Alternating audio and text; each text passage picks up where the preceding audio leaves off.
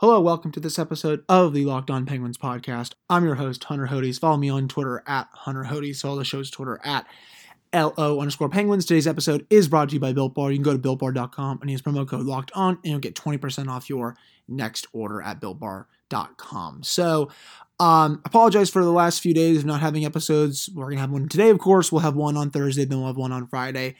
And then I think for the rest of the month, it looks like the week after sort of Christmas week, we'll have 3 episodes. And then for New Year's Eve week, we'll have 3 episodes. And then I think we're going to be going back to full time starting in January if NHL ever comes to this agreement with the PA, because it looks like it's going to come at the end of the week. Pierre LeBrun had a tweet. It's today. I think it was on Monday. Yeah, on the 14th, he said the PA in the league went nonstop all weekend and go back and forth on season protocols, transition rules, critical dates. The hope is to have it wrapped up over the next few days to set up a vote on each side by the end of the week, but as we saw in June, these things can drag. So it's already been 2 days. I mean, their hope is maybe to have it done by tomorrow, Friday, have a vote in by the weekend or something. I guess that's what they want, but we'll see. As Pierre LeBrun said, I mean, these things can drag on. So it looks like we're getting closer to the start of hockey. January 13th is still the date that everyone is circling, about 28 days away now. 56 game season. It's probably going to be a bunch of back-to-backs. I think it's going to be, we've already talked about this as well, all divisional games, which is just probably going to bore me to pieces. Just because, Penguins fans, they can't even handle 4 games against the Flyers or 4 games against the Capitals. Now you got to have 7 to 8 of them against those teams, and the Islanders and the Rangers and the Bruins. So it's going to be something else for this season. But for this first segment, we are going to talk about an interesting article that I came across yesterday from Mike DeFabo of the Pittsburgh Post-Gazette. He talked to Jim Rutherford, and he basically explained to Mike why he didn't mess with the Penguins quarter in the offseason. I mean, I think the obvious answer was because, you probably would be fired, or, I would fire him if he did. But we're going to touch on that. And then in the second segment, we are going to continue the season reviews. We're actually getting close to being done. Today's will be Sidney Crosby's. Thursday, we will have Brandon Tanev. And then on Friday, we will do Zach Aston Reese's. So we're just getting to the bottom 6 now. Sid was just, of course, magnificent this season, even in 41 games. But we'll touch on that in the next segment. So this article, I really did like it from Mike DeFabo. It was a really good interview with Jim. He basically said, why I didn't trade them. They're future Hall of Famers. They've had great success in Pittsburgh. They still have a lot of good hockey in them. He also said about Sid, he's still the best player in the league. When you look at his overall game, a lot of people just look at points. A player gets 100 points, or they're in the top 10 in scoring. They identify them as top players, but I don't see anybody playing the all-around game and bringing what Sid brings game in and game out. I will say, for as much as I like to shit on Jim Rutherford, and a lot of the fan base does too, and rightfully so with some of the moves that he made this offseason, I do got to agree there with him. I still think Sidney Crosby is the best all-around hockey player in the league. I know Connor McDavid is up there. I mean, it's honestly 1A, 1B with both of those guys. I think right now, offensively, I'd give the nod to McDavid. But, when you look at both of their all-around games, I mean, I would take Sid. It wouldn't be in a heartbeat over Connor, but I would still take him just because I think he's more defensively responsible. I mean, you've been seeing Sid plays top 10 in the Selke voting for the last few years. I mean, his defensive game has just really come around strong these last few years. I mean, I think he finished top 5 in the Selke one of these years. So a lot of people have been putting him in the Selke Trophy finalist. I don't know if he'll ever get to be a Selke Trophy finalist from the PHWA, but, if he does, it would be very well earned. But, I do got to give it to Jim with that. I think that's a great comment about Sid. He also talked about Gino. He said, I'd like to see him carry over what he did last year. He came in determined. He was in good shape. He looked really good. Again, that's nothing out of the ordinary. Gino was their best player, I thought, last year. I mean, especially when Sid went down. We talked about that in the season review. I mean, he was just carrying the Penguins on his back. It was even better than his 2017-18 season, where I think he had just about 100 points that season. I mean, I thought he should have been a Hart Trophy finalist that year. But I guess, the PHWA had other ideas. And then, talking about Letang, he said, I think it's more about playing him in the right number of minutes in the right situations. It's hard for a coach when you're looking down your bench in important parts of the game to bypass Chris. Then at the end of the night, you look and you say he played 27 to 20 minutes, and that continues game after game after game. He also said with Dumo coming back and healthy and being able to play with Tanger, we know Tanger will be ready to play. He takes good care of himself. He wants to win. I expect him to continue to play at a high level for a few more years. I mean, I am definitely pretty excited excited to see how Todd Reirden can fine-tune Letang's game a bit more. I mean, we all know he's the best defenseman on the team. I think he's a top 10 defenseman in the league. When he's really on his game, I wouldn't say there's not 5 defensemen that are better than him. I've had that take, honestly, for as long as I can remember. And hopefully Dumoulin is not going to be hurt next season because, just when Dumoulin went down, you could just see Chris Letang's level of play go down as well. They feed off each other so well. I mean, I think it's one of the 5 best top pairings in hockey. You can honestly make the case that it's the best top pairing in hockey. I'm dead serious about that too. You look at the underlying numbers, you look at how good Chris Letang is in the offensive zone, his zone entries per 60 minutes, his 5v5 points per 60, the way he plays on the power play, and then you look at Brian Dumoulin's impact in the defensive zone, the way he suppresses shots at an elite rate, the way, the zone entries per 60 allowed against. I mean, he's pretty high up there, and they're so good together, and hopefully they can be on the ice together for every game before however long this season will be, 56 games, if it's 60 or something like that, although I think it looks like it's going to be 56 games. So, and this all comes back to my original plan when we first started this offseason, Jim Rutherford definitely did make some mistakes, but going into it, it was like, just don't be stupid and trade a core player. You don't need to trade someone like Jake Guentzel. I know they did trade Patrick Hornqvist, but is he like a core player for the Penguins? I mean, you could definitely argue it, but I could also argue against it because he was only here since 2014-15. I wouldn't say he was a core player. I think the core players for the Penguins, the big 3, Jake Guentzel, I would even put Brian Dumoulin in there. John Marino, I would even put in, I think it's a little too early to call him a core player, but he's going to get to that point, and then, one of the goalies, obviously. But, the big 3 are obviously untouchable, and, if they were to trade one of them, I mean, you would just be virtually signaling to everyone across the league that, oh, we're rebuilding. I mean, we're just not even going to try going into the season. I mean, that's almost what Chicago did. Even though they didn't trade any of their core players, they basically said, yeah, we're going to throw in the white towel almost for this season. I mean, Stan Bowman, I think the president, also talked to Mark Lazarus of The Athletic, and we're going to talk about the Blackhawks later in this episode when we go around the league. But, they basically said, we know we have our core players, but we want to get younger, we want to get faster, we want to give them the last few good years, but we're still going to rebuild. And obviously, the core players did not take too kindly to that. You saw what Jonathan Toews said. I think Patrick Kane had some comments as well. But, I'm glad Jim Rutherford didn't do that for all of his stupidity. I'm just glad that did not happen. But also going away from that point, right before we do get to our first commercial break, there was an interesting tweet from Frank Saravelli. He says, as the league and the PA work tirelessly on protocol and the logistics, I'm hearing the league has designed a 3-game triple header. I just cannot speak today. Wow, it has been since Friday since I've done this podcast, so I apologize. So basically a triple header for opening night on the 13th, if possible, set around the Bolts raising their banner versus Chicago potentially, with also a big Eastern Conference clash, the Rangers versus Boston perhaps, and then a marquee Western Conference matchup late with Colorado versus St. Louis potentially. Question is, can they pull it off on January 13th? He then says, of course, all details and matchups and teams are subject to change. The answer is neither side truly knows whether they can get everything done in time for the 13th. That's the target, but they aren't beholden to the date. Could be a week later. They are trying. My thoughts on that triple header, it's a great idea, but Rangers, Bruins, I mean, is that what everyone wants to see? I mean, the Rangers are a good up-and-coming team, but I mean, they're probably not going to make the playoffs this year. But I mean, I would honestly maybe just I remember what they did for opening day after the lockout ended. They did Penguins Flyers. I would be down to do that. You can do Penguins Capitals for the big marquee Eastern Conference matchup. I mean, maybe Bruins Montreal. I just think Bruins New York is just kind of a bit meh. I mean, maybe Islanders Capitals. I mean, there's other rivalries in the East you could do. And for the Western Conference matchup, I mean, Colorado St. Louis. How about Colorado Vegas? I mean, those are the 2 best teams in the conference, I think, going into this season.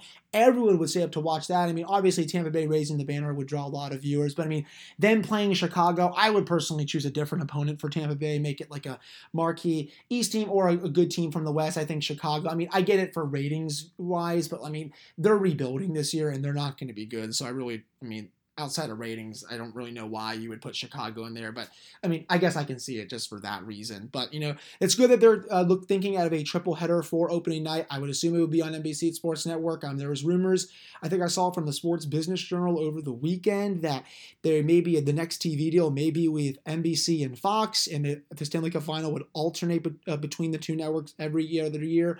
That would be absolutely awesome.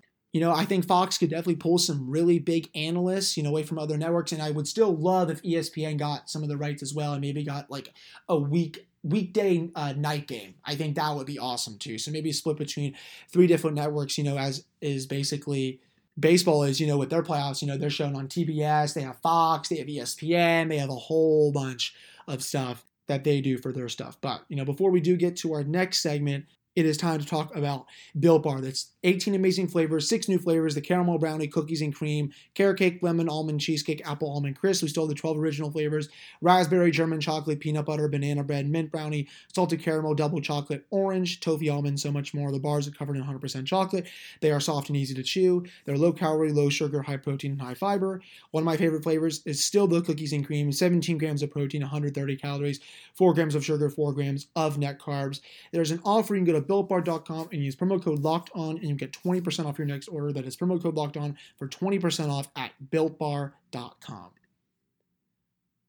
All right, welcome back to this episode of the Locked On Penguins podcast. I'm your host, Hunter Hodes. Remember to follow me on Twitter at Hunter Hodes. Follow the show's Twitter at LO_Penguins. So, guys, let's go through Sid's season in review. Obviously, it was cut short due to injuries, but he still had, 9 goals, total assists, 18. 41 games, 600 minutes overall. If you look at his underlying numbers, he was still great, 53% possession-wise.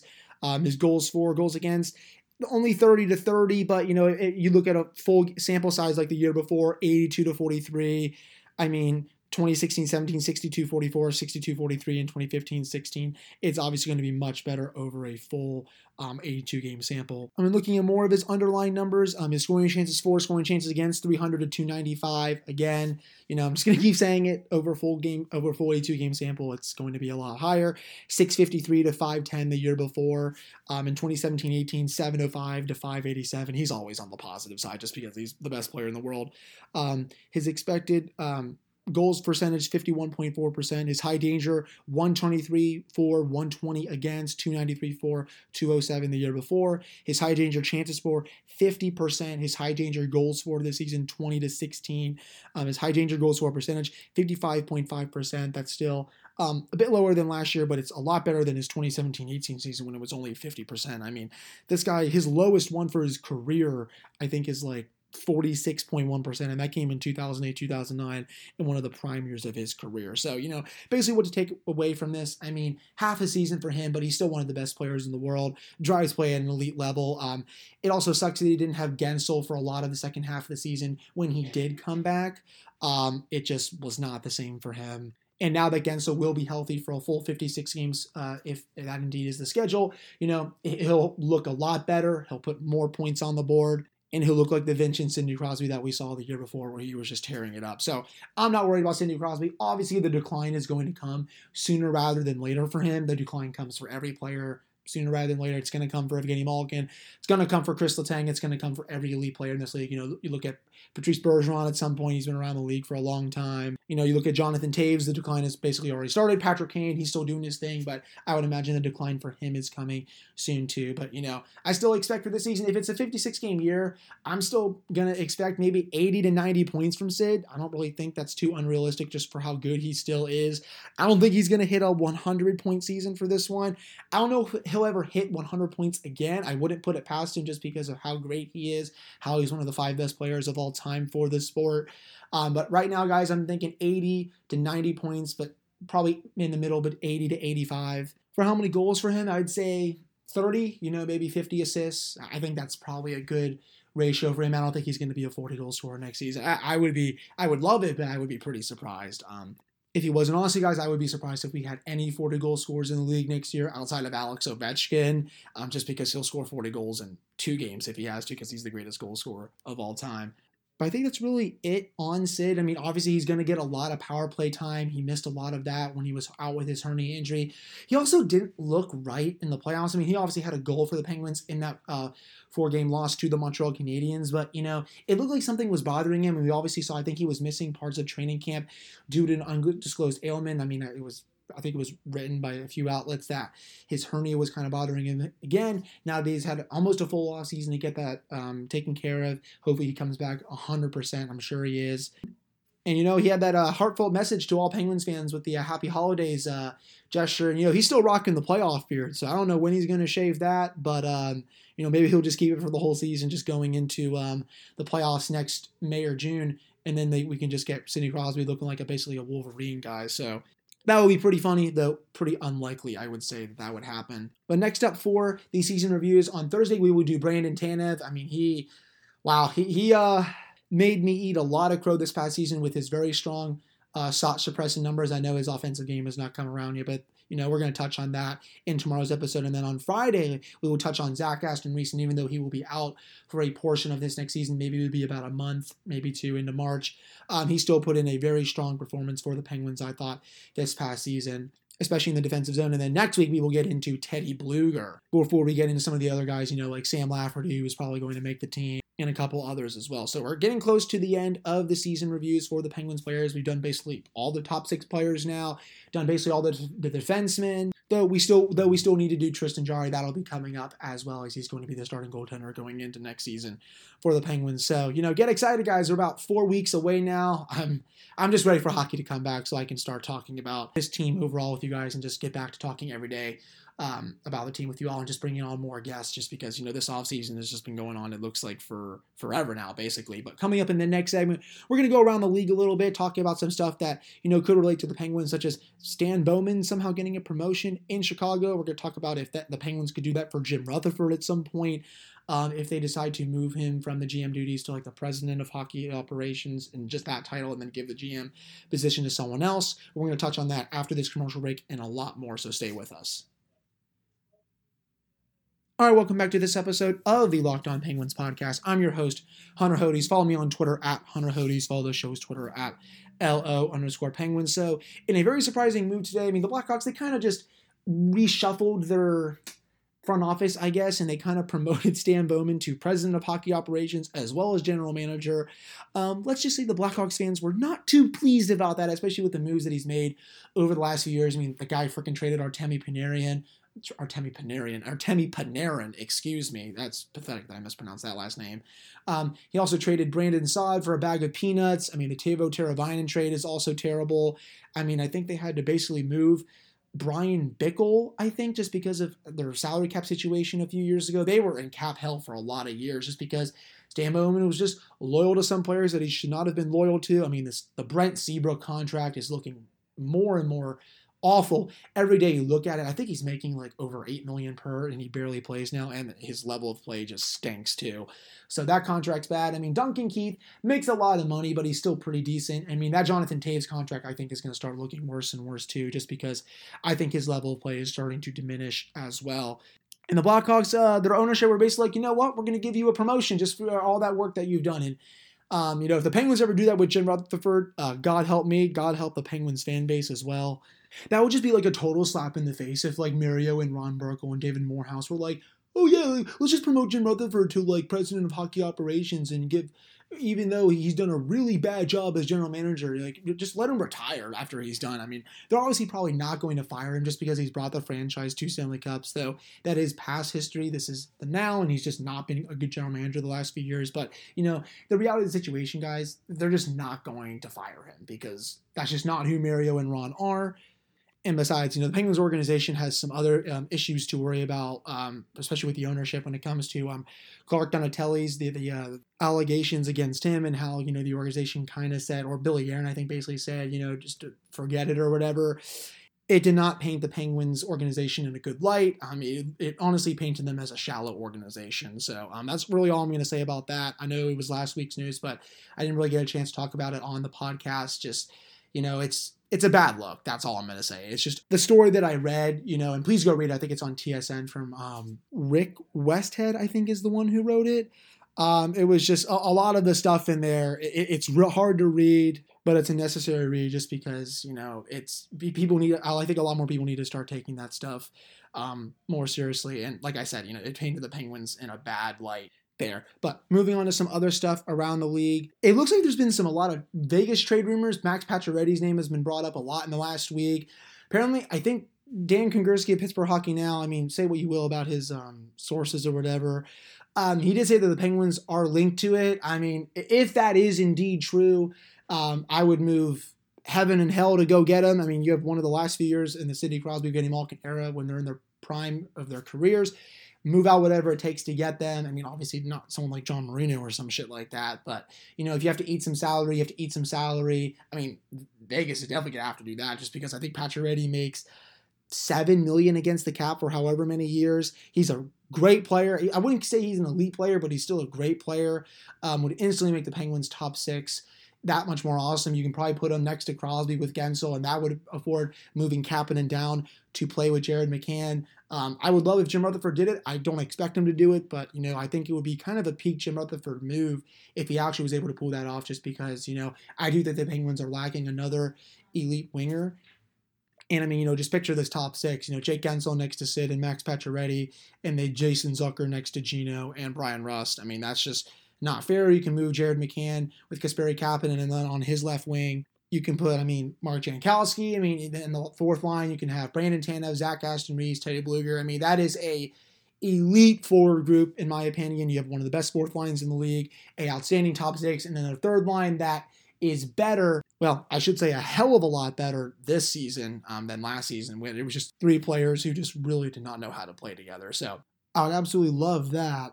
And I don't really think there's too much more else to touch on. I mean, I did see the Penguins released a video yesterday of a lot of the players back on the ice just doing skates. I mean, I think Gensel's back, Dumoulin is back. It looks like Casey DeSmith is there, Tristan Jarry. I'm honestly just watching the video as I record this. I think Sid is there. The only player I know I did not see was Evgeny Malkin. It looks like Brian Rust is back. Jared McCann is back in Pittsburgh. I think the last one was Chad Ruhwedel, though I'm not sure. Though I know the only player that's not back in Pittsburgh is Evgeny Malkin because he's back in Russia. So I'm sure he's going to be coming back there in the next couple of weeks.